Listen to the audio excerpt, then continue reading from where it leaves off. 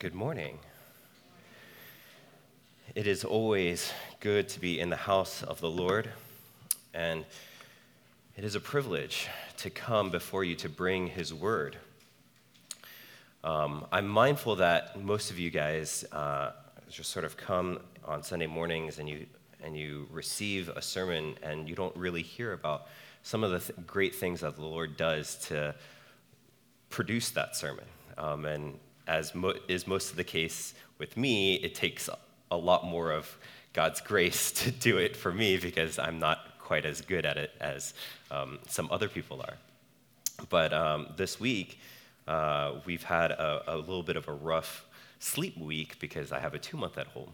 And praise be to God that He gave me no thoughts for the first half of the week. And it was really tough. And I went to youth group, and praise be to God that He used our youth group to help me.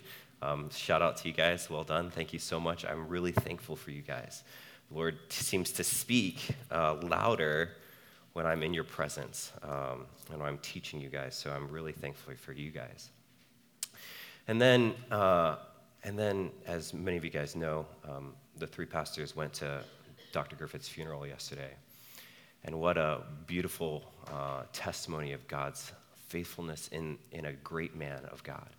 And as I was sitting there, I couldn't help but think, this is amazing, the amazing things that people are testifying about this man. And it was a swift kick in the pants because it was like, wow, this is amazing and this is great. And so it was a really energizing service, a service that really got the juices flowing. And I came back after the funeral and finished my sermon in a big flurry of, this is awesome. The Lord is good. And so hopefully this sermon will also be good. So let's turn our attention to Jeremiah chapter 27 and 28. It's a relatively long passage, but we need to read all of it in order to really get a sense of it as we go through it. So strap in. It's going to be a long reading, but I have shortened it for you. So I have summarized in some places. So let's turn our attention to the Word of God, starting in Jeremiah chapter 27, verse 1. In the beginning of the reign of Zedekiah, the son of Josiah, king of Judah, this word came to Jeremiah from the Lord. Thus the Lord said to me, make yourself straps and yoke bars and put them on your neck. Send word to the king of Edom, the king of Moab, the king of the sons of Ammon, the king of Tyre, and the king of Sidon by the hand of the envoys who have come to Jerusalem to Zedekiah, king of Judah. Give them this charge for their masters. Thus says the Lord of hosts, the God of Israel. This is what you shall say to your masters. It is I who by my great power and my outstretched arm have made the earth with the men and animals that are on the earth, and I give it to whomever it seems right to me. Now I have given all these lands into the hand of Nebuchadnezzar, the king of Babylon, my servant, and I have given him also the beasts of the field to serve him. All the nations shall serve him and his son and his grandson until the time of his own land comes. Then many nations and great kings shall make him their slave. But if any nation or kingdom will not serve this Nebuchadnezzar, king of Babylon, and put its neck under the yoke of the king of Babylon, I will punish that nation with the sword, with famine, and with pestilence, declares the Lord, until I have consumed it by his hand. So do not listen to your prophets, your diviners, your dreamers, your fortune tellers, or your sorcerers who are saying to you, you shall not serve the king of Babylon. For it is a lie that they are prophesying to you, with the result that you will be removed far from your land, and I will drive you out, and you will perish. But any nation that will bring its neck under the yoke of the king of Babylon and serve him, I will leave on its own land and to work it and dwell there, declares the Lord. And then he turns to Zedekiah, the last king of Judah, and essentially repeats the call to submission to the king of Babylon. And continuing in verse 12, to Zedekiah, king of Judah, I spoke in a like manner. Bring your necks under the yoke of the king of Babylon and serve him and his people and live. And then starting in verse 16, he repeats the call to submission. So we get 3 times the call to submission. But in this last section, Jeremiah addresses the hope that the sacred vessels that were looted from the temple would be returned from Babylon. And basically, he says they aren't coming back. And the false prophets will say that they are coming back. And now we arrive at chapter 28, where the false prophet Hananiah shows up and speaks this prophecy. Thus says the Lord of hosts, the God of Israel, I have broken the yoke of the king of Babylon. Within 2 years, I will bring back to this place all the vessels of the Lord's house, which Nebuchadnezzar, king of Babylon, took away from this place and carried to Babylon. I will also bring back to this place Jeconiah, the son of Jehoiakim, king of Judah, and all the exiles from Judah who went to Babylon, declares the Lord, for I will break the yoke of the king of Babylon. Then Jeremiah spoke to Hananiah, the prophet, in the presence of the priests and all the people who were standing in the house of the Lord. And the prophet Jeremiah said, Amen. May the Lord do so.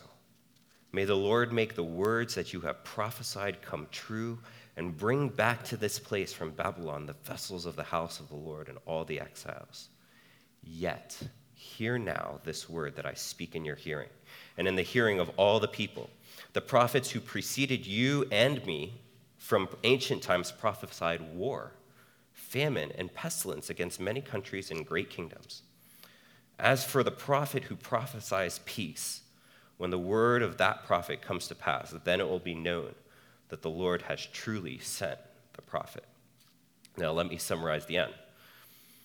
Hananiah then takes the yoke off of Jeremiah and breaks it.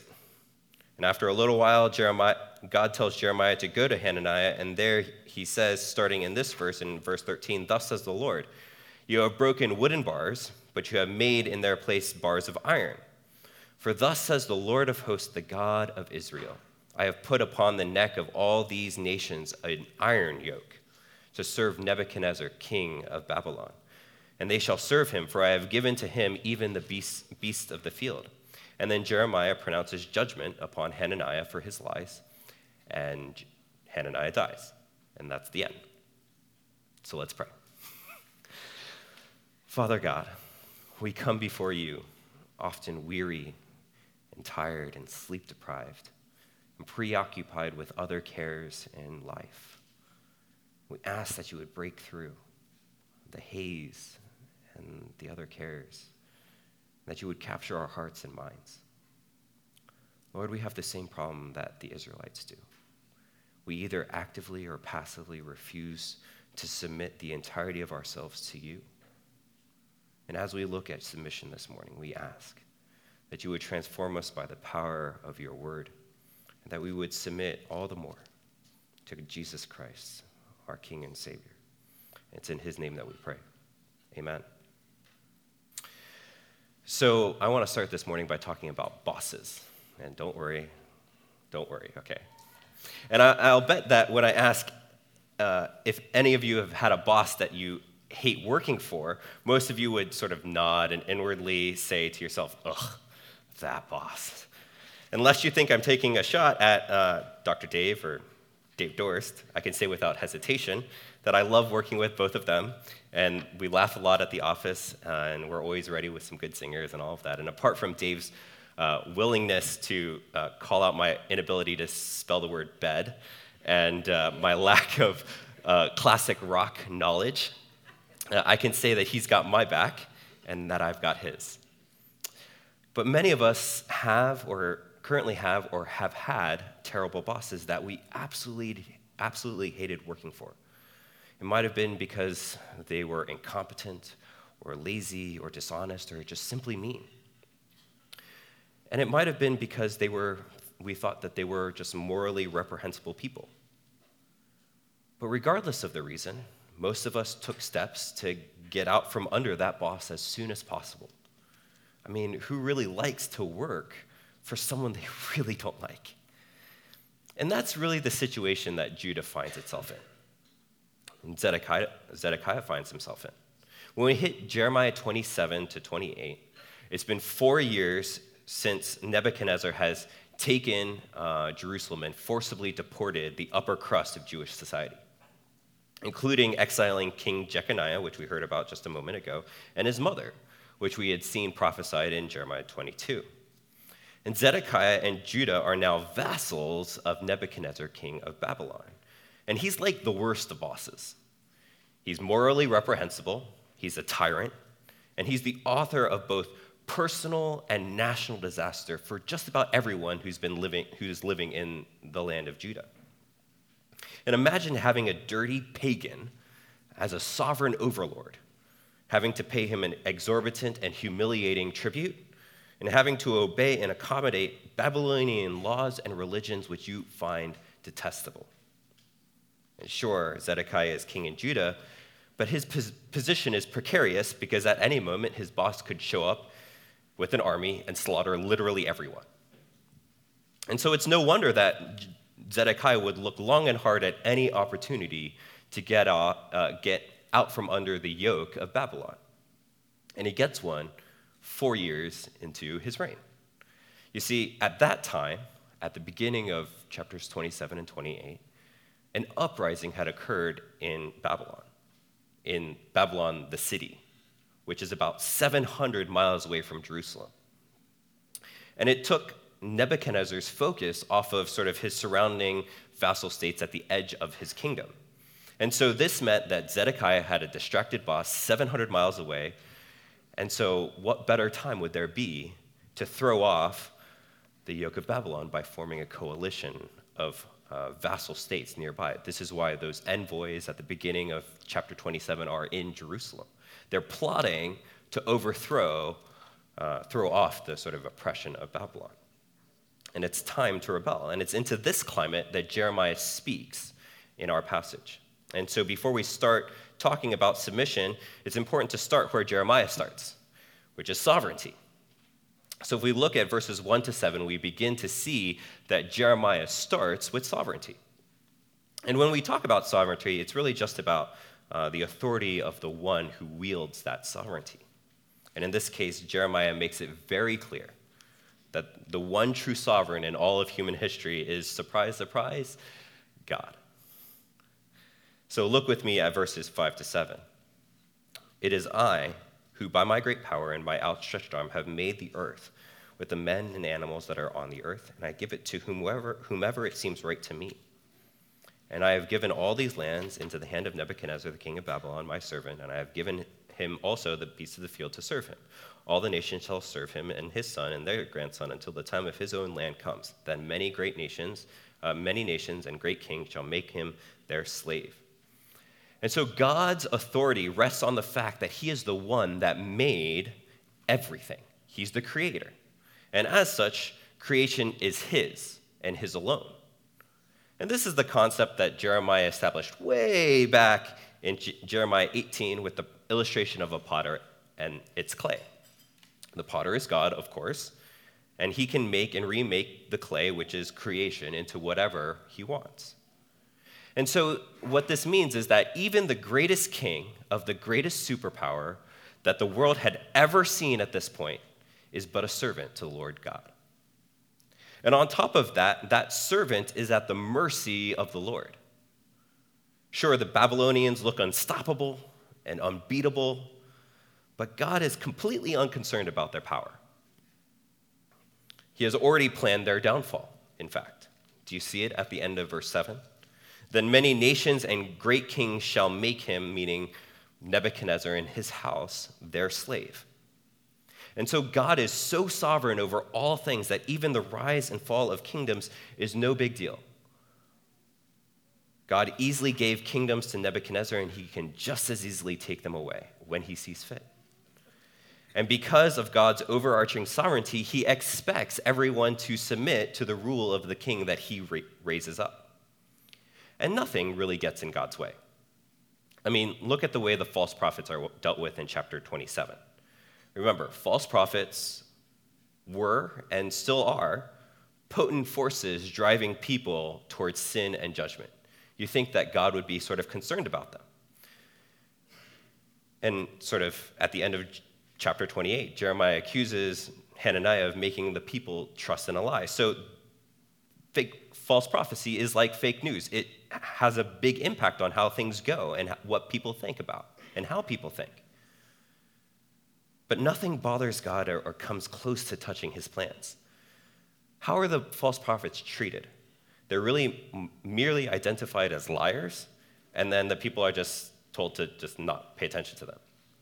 Do not listen to the false prophets. Pretty straightforward, right? And that's all that is said. And so on the basis of sort of this supreme authority, this supreme sovereignty, God tells his people to submit to whatever his plan is. But the question is, well, now, who do we submit to? We obviously submit to the Lord, but we are also to submit to his servants. And we're going to see how the two servants in this chapter point us to a third servant, who you could probably guess is Jesus. And so let's look first at the submission to the servant king. The submission to the servant king. When Jeremiah spoke his words with a wooden yoke hanging around his neck, the envoys and King Zedekiah must have looked at him like he was crazy. I mean, think about it. God is telling them to submit to a pagan king who has conquered, exiled, and plundered God's people. Nebuchadnezzar was the definition of a nightmare boss, remember? And so wouldn't it be righteous? Wouldn't it be the best plan for God's people to reestablish Judah as an independent nation? Wouldn't it be righteous and the best idea to get out from under this horrible king? Wouldn't it be righteous to resist the unrighteous? And Jeremiah's answer is no. But why? It's because Nebuchadnezzar is God's servant. God has chosen him to bring judgment upon his people. And so getting rid of Nebuchadnezzar would be a great idea if it also didn't put you into opposition to God's plan for Judah. Now remember, God's plan is for his definition of their good, not their definition of their good. And so a pagan king sweeping through with the sword, famine, and pestilence is actually for the people's good. Well, how so? How can destruction be good?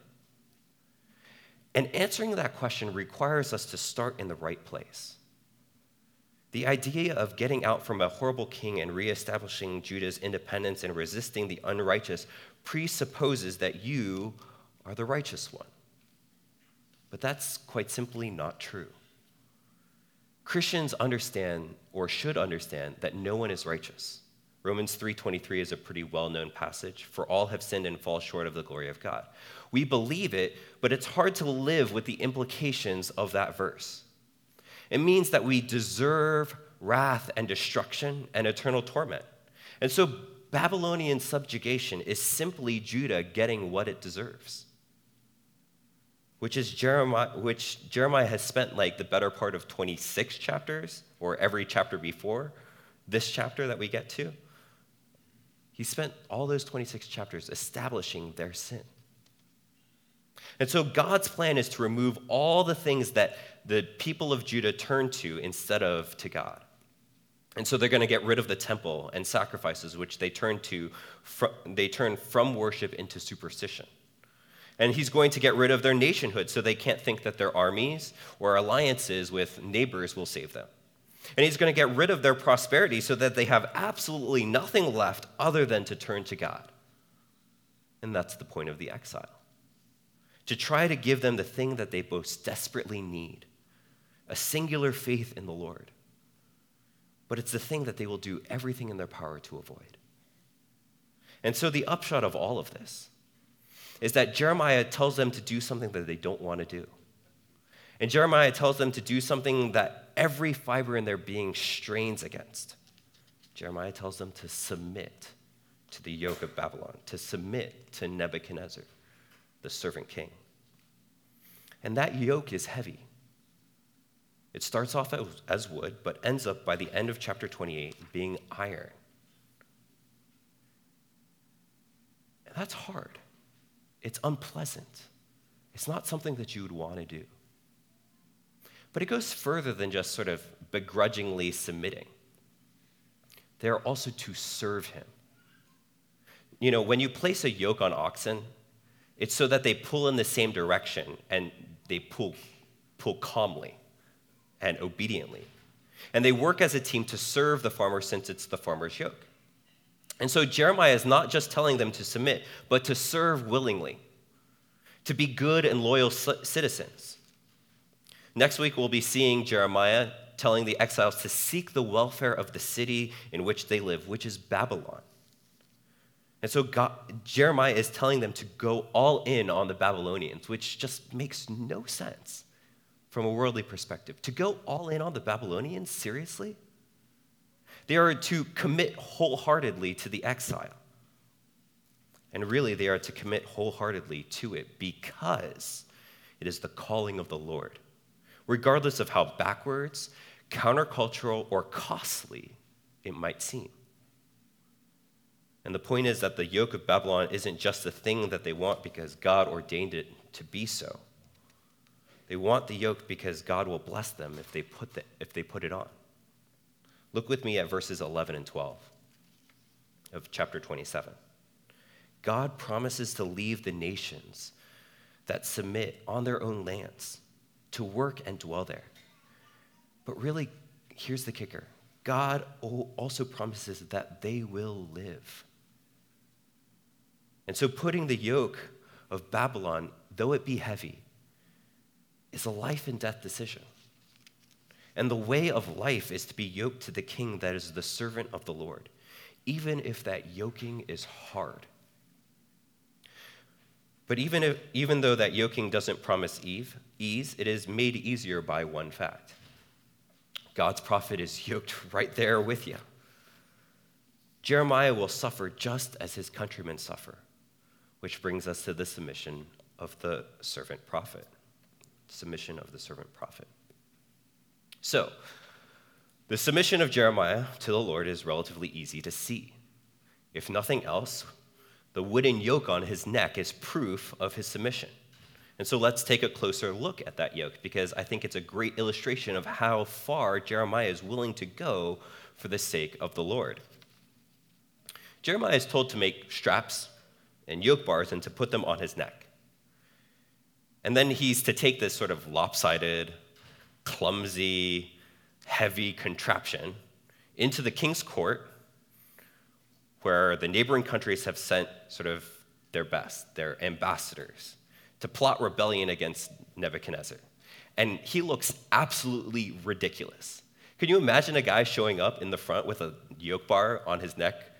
Right? It just looks ridiculous. And that's the point. Jeremiah didn't even ask the Lord if he could just simply carry the yoke into the court.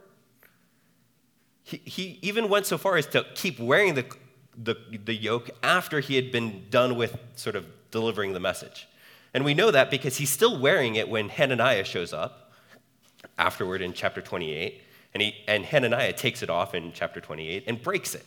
So he's just perpetually wearing this yoke around, just sort of stumbling along with this heavy wooden, circle around his neck, essentially.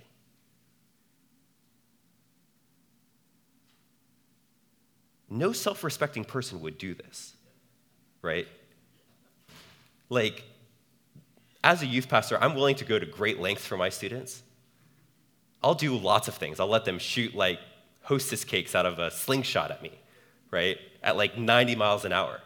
And why do I do that? Why am I willing to look like a fool for them? It's because I'm committed to them. And so in the same way, Jeremiah is committed to the Lord. But there's a second and more subtle submission. And look at what he says in response to Hananiah's false prophecy in chapter 28. Remember, he's already prophesied that other so-called prophets will try to refute this word. But what's the first thing that comes out of his mouth in response to Hananiah's false prophecy? It took me by surprise. The word is amen. Amen. He says in verse 6, amen, may the Lord do so. May the Lord make the words that you have prophesied come true and bring back to this place from Babylon the vessels of the house of the Lord and all the exiles. And that's just absolutely bonkers, okay? He's saying to the false prophet, I hope your false prophecy comes true. But the real heft behind it is the fact that if Hananiah's false prophecy comes true, that makes Jeremiah the false prophet. Because he's prophesied the exact opposite of what Hananiah has. And that would also have meant that Jeremiah would suffer and pay the penalty of false prophets, which is nothing less than death. So do you see what Jeremiah is saying? He's saying, I hope that this happens. And I hope so much that this happens that I'm willing to go to death for it. I'm willing to pay my very life for it. And so do you see the heart of grace and compassion in Jeremiah? Do you see his desire for his countrymen to avoid pain and suffering? Do you see the heart of God really mirrored in Jeremiah's heart? And so Jeremiah's submission is not only in his actions wearing this ridiculous contraption and his words as he faithfully proclaims God's word, but also in his heart. And so Jeremiah has submitted everything to the Lord. His will is to do the will of the Father and to love as the Father loves. And so we can see that Jeremiah is literally and figuratively and spiritually and personally all in. He didn't care about his ego. He didn't care about his reputation. He didn't care that he looked ridiculous. He didn't even care about his life. He simply cared about obedience to the Lord and to demonstrate God's love to his countrymen, to his brothers and sisters by pointing them to God. And so where does this leave us? First, we have submission to a servant king that even when we don't really want to, because we're all in for the Lord's call and plan for our lives, and because by the king, the Lord will lead us on the path of life. That's where we started. And then we have the submission of a servant prophet that displays a heart of compassion while submitting to the judgment and suffering that the Lord has ordained. And guess what? All of it points to one person. And Jesus is that one person. His gospel provides everything we need to respond to Jeremiah 27:28, because he is the servant prophet king. The servant prophet king. How so? Well, Jesus is the better servant king. Though it doesn't seem hard to be better than Nebuchadnezzar, Nebuchadnezzar is useful in showing us the plan of God. For by Nebuchadnezzar, God brought judgment upon sinners, destroying them. And by Christ, God brought judgment upon sinners, destroying Jesus on the cross. Do you see what Christ has done for us in the vein of Nebuchadnezzar? He has destroyed the sinful us so that we might live in the newness of life. Galatians 2:20 tells us what Jesus has done. I have been crucified with Christ. It is no longer I who live, but Christ who lives in me. And the life I now live in the flesh, I live by faith in the Son of God who loved me and gave himself for me. The whole point of the exile was to destroy our independence, to destroy our self-reliance. And so Christ does that ultimately. And finally, by destroying the sinful me. Sure, I still sin and see a war in my flesh for obedience and righteousness, but the war is won, and I am a new creation. The only life that I have is the one that I find in the death and resurrection of Christ. And Jesus is also the better prophet. He didn't just bring a word of conviction, but also a word of hope. He didn't just bring a word of judgment upon sin, but also a word of rest and peace. Jesus is the prophet who prophesies peace in Jeremiah 28, verse 9. And we know for certain that the Lord has truly sent him because he actually brings that peace. Jeremiah's point here in 28 is preaching peace is so rare. To actually see peace come is so rare that the only way that it will actually happen is if God does it himself. And so John 16:33 says, I have said these things to you, that in me, you may have peace. In the world you have tribulation, but take heart, I have overcome the world. In Philippians 4, verse 5-7, the Lord is at hand. Do not be anxious about anything, but in everything by prayer and supplication with thanksgiving, let your requests be made known to God, and the peace of God, which surpasses all understanding, will guard your hearts and minds in Christ Jesus. Why? Because he is at hand. Friends, in Christ, we are able to get rid of the yoke of iron that the Lord placed upon Judah, a yoke of sin that binds us and weighs us down. Hebrews calls it the sin that so easily entangles. And Matthew 11 makes it clear that when we go all in for Christ, when we go all in on Christ, when we come to him, all who labor, who are heavy laden, Christ will give us rest. And he calls us to take his yoke upon you and upon me and to learn from him, for he is gentle and lowly in heart, and we will find rest for our souls. For his yoke is easy and his burden is light. But that burden isn't lifted without cost. You see, Christ too had to submit to the sovereign Father. Philippians 2, 5 through 11 tells us that. It's one of my favorite passages. Christ Jesus, who though he was in the form of God, did not count equality with God a thing to be grasped, but emptied himself. Here's submission. By taking the form of a servant, being born in the likeness of men, and being found in human form, he humbled himself by becoming obedient to the point of death, even death on a cross. And the second half of this passage reminds us that we are to submit to him. Therefore, God has highly exalted him and bestowed upon him the name that is above every name, so that at the name of Jesus, every knee should bow in heaven and on earth and under the earth, and every tongue confess that Jesus Christ is Lord, to the glory of God the Father. So what does this mean for us? It means that we are to submit to the Lord Jesus in everything that we do. And Jesus doesn't just tell us that he is our Lord and Savior. He has a call on each of our lives. And that call will look different in some ways and the same in others.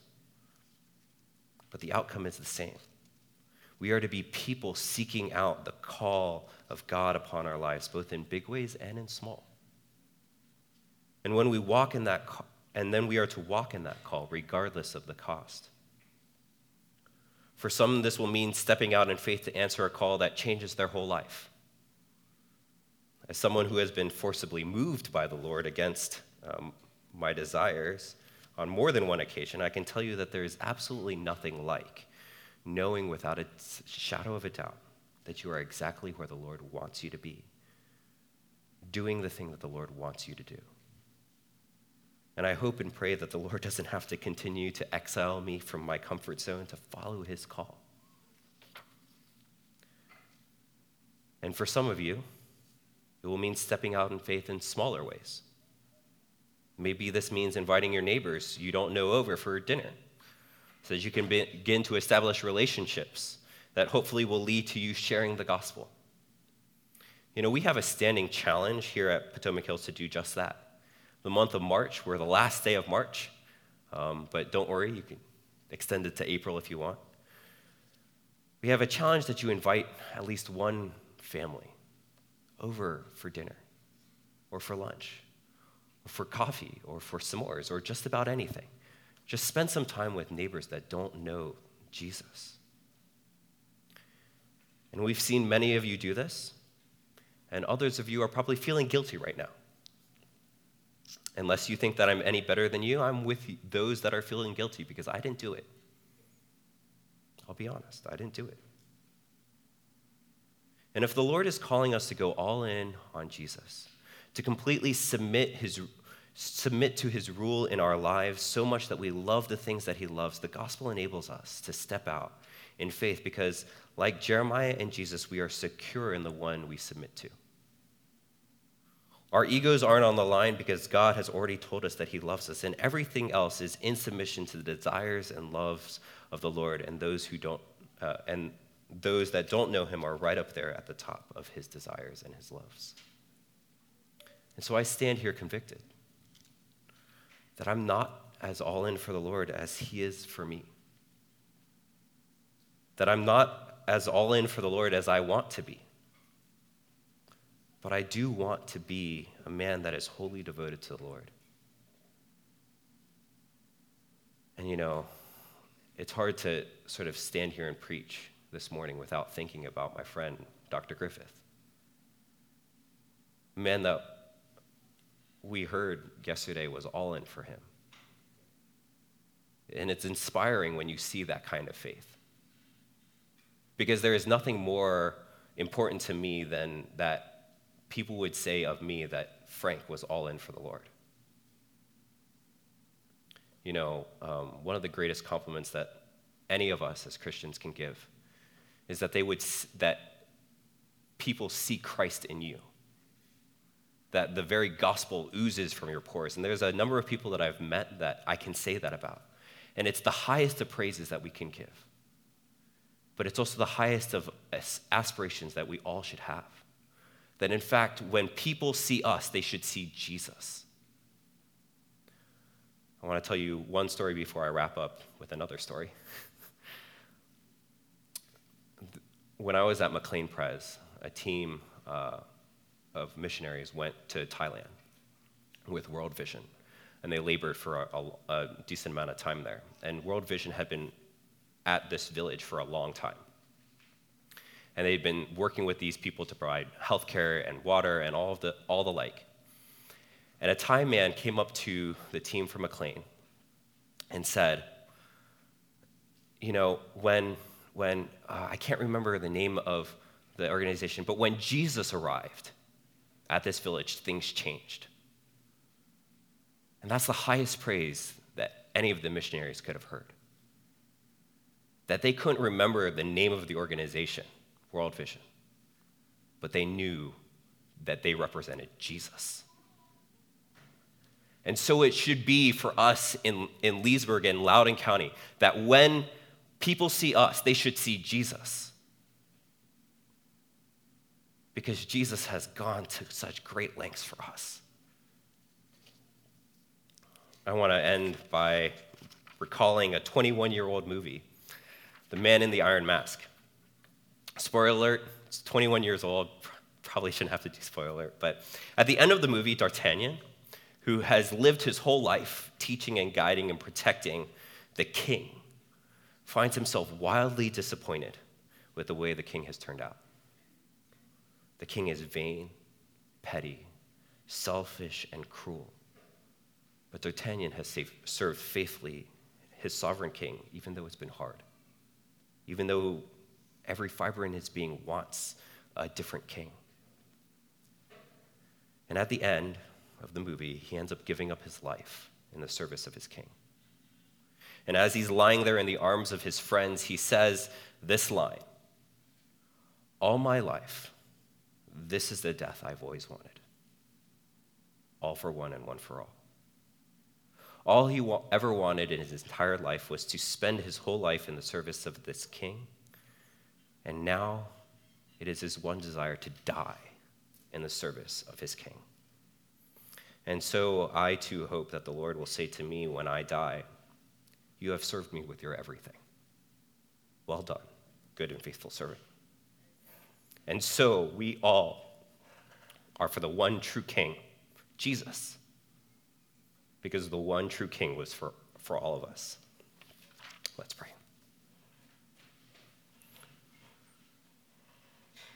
Father God, what great lengths you have come to win us. That you humbled yourself to become one of us. That you suffered in your life. And did not despise the shame of the cross, but went to it for us. That you submitted yourself to the will of the Father, to drink the cup of wrath down to the dregs, that we might have life. And Lord, would you remind us that the way of life is submission to you, wholeheartedly with everything that we have. Lord, would you remove from us the desires that are counter to you, that we might see the wonder of your gospel, the wonder of what you have done for us, and would it drive us to not only submit, but to serve you with everything that we have. May we be your servants, faithful and true. And it's in Jesus' name that we pray. Amen.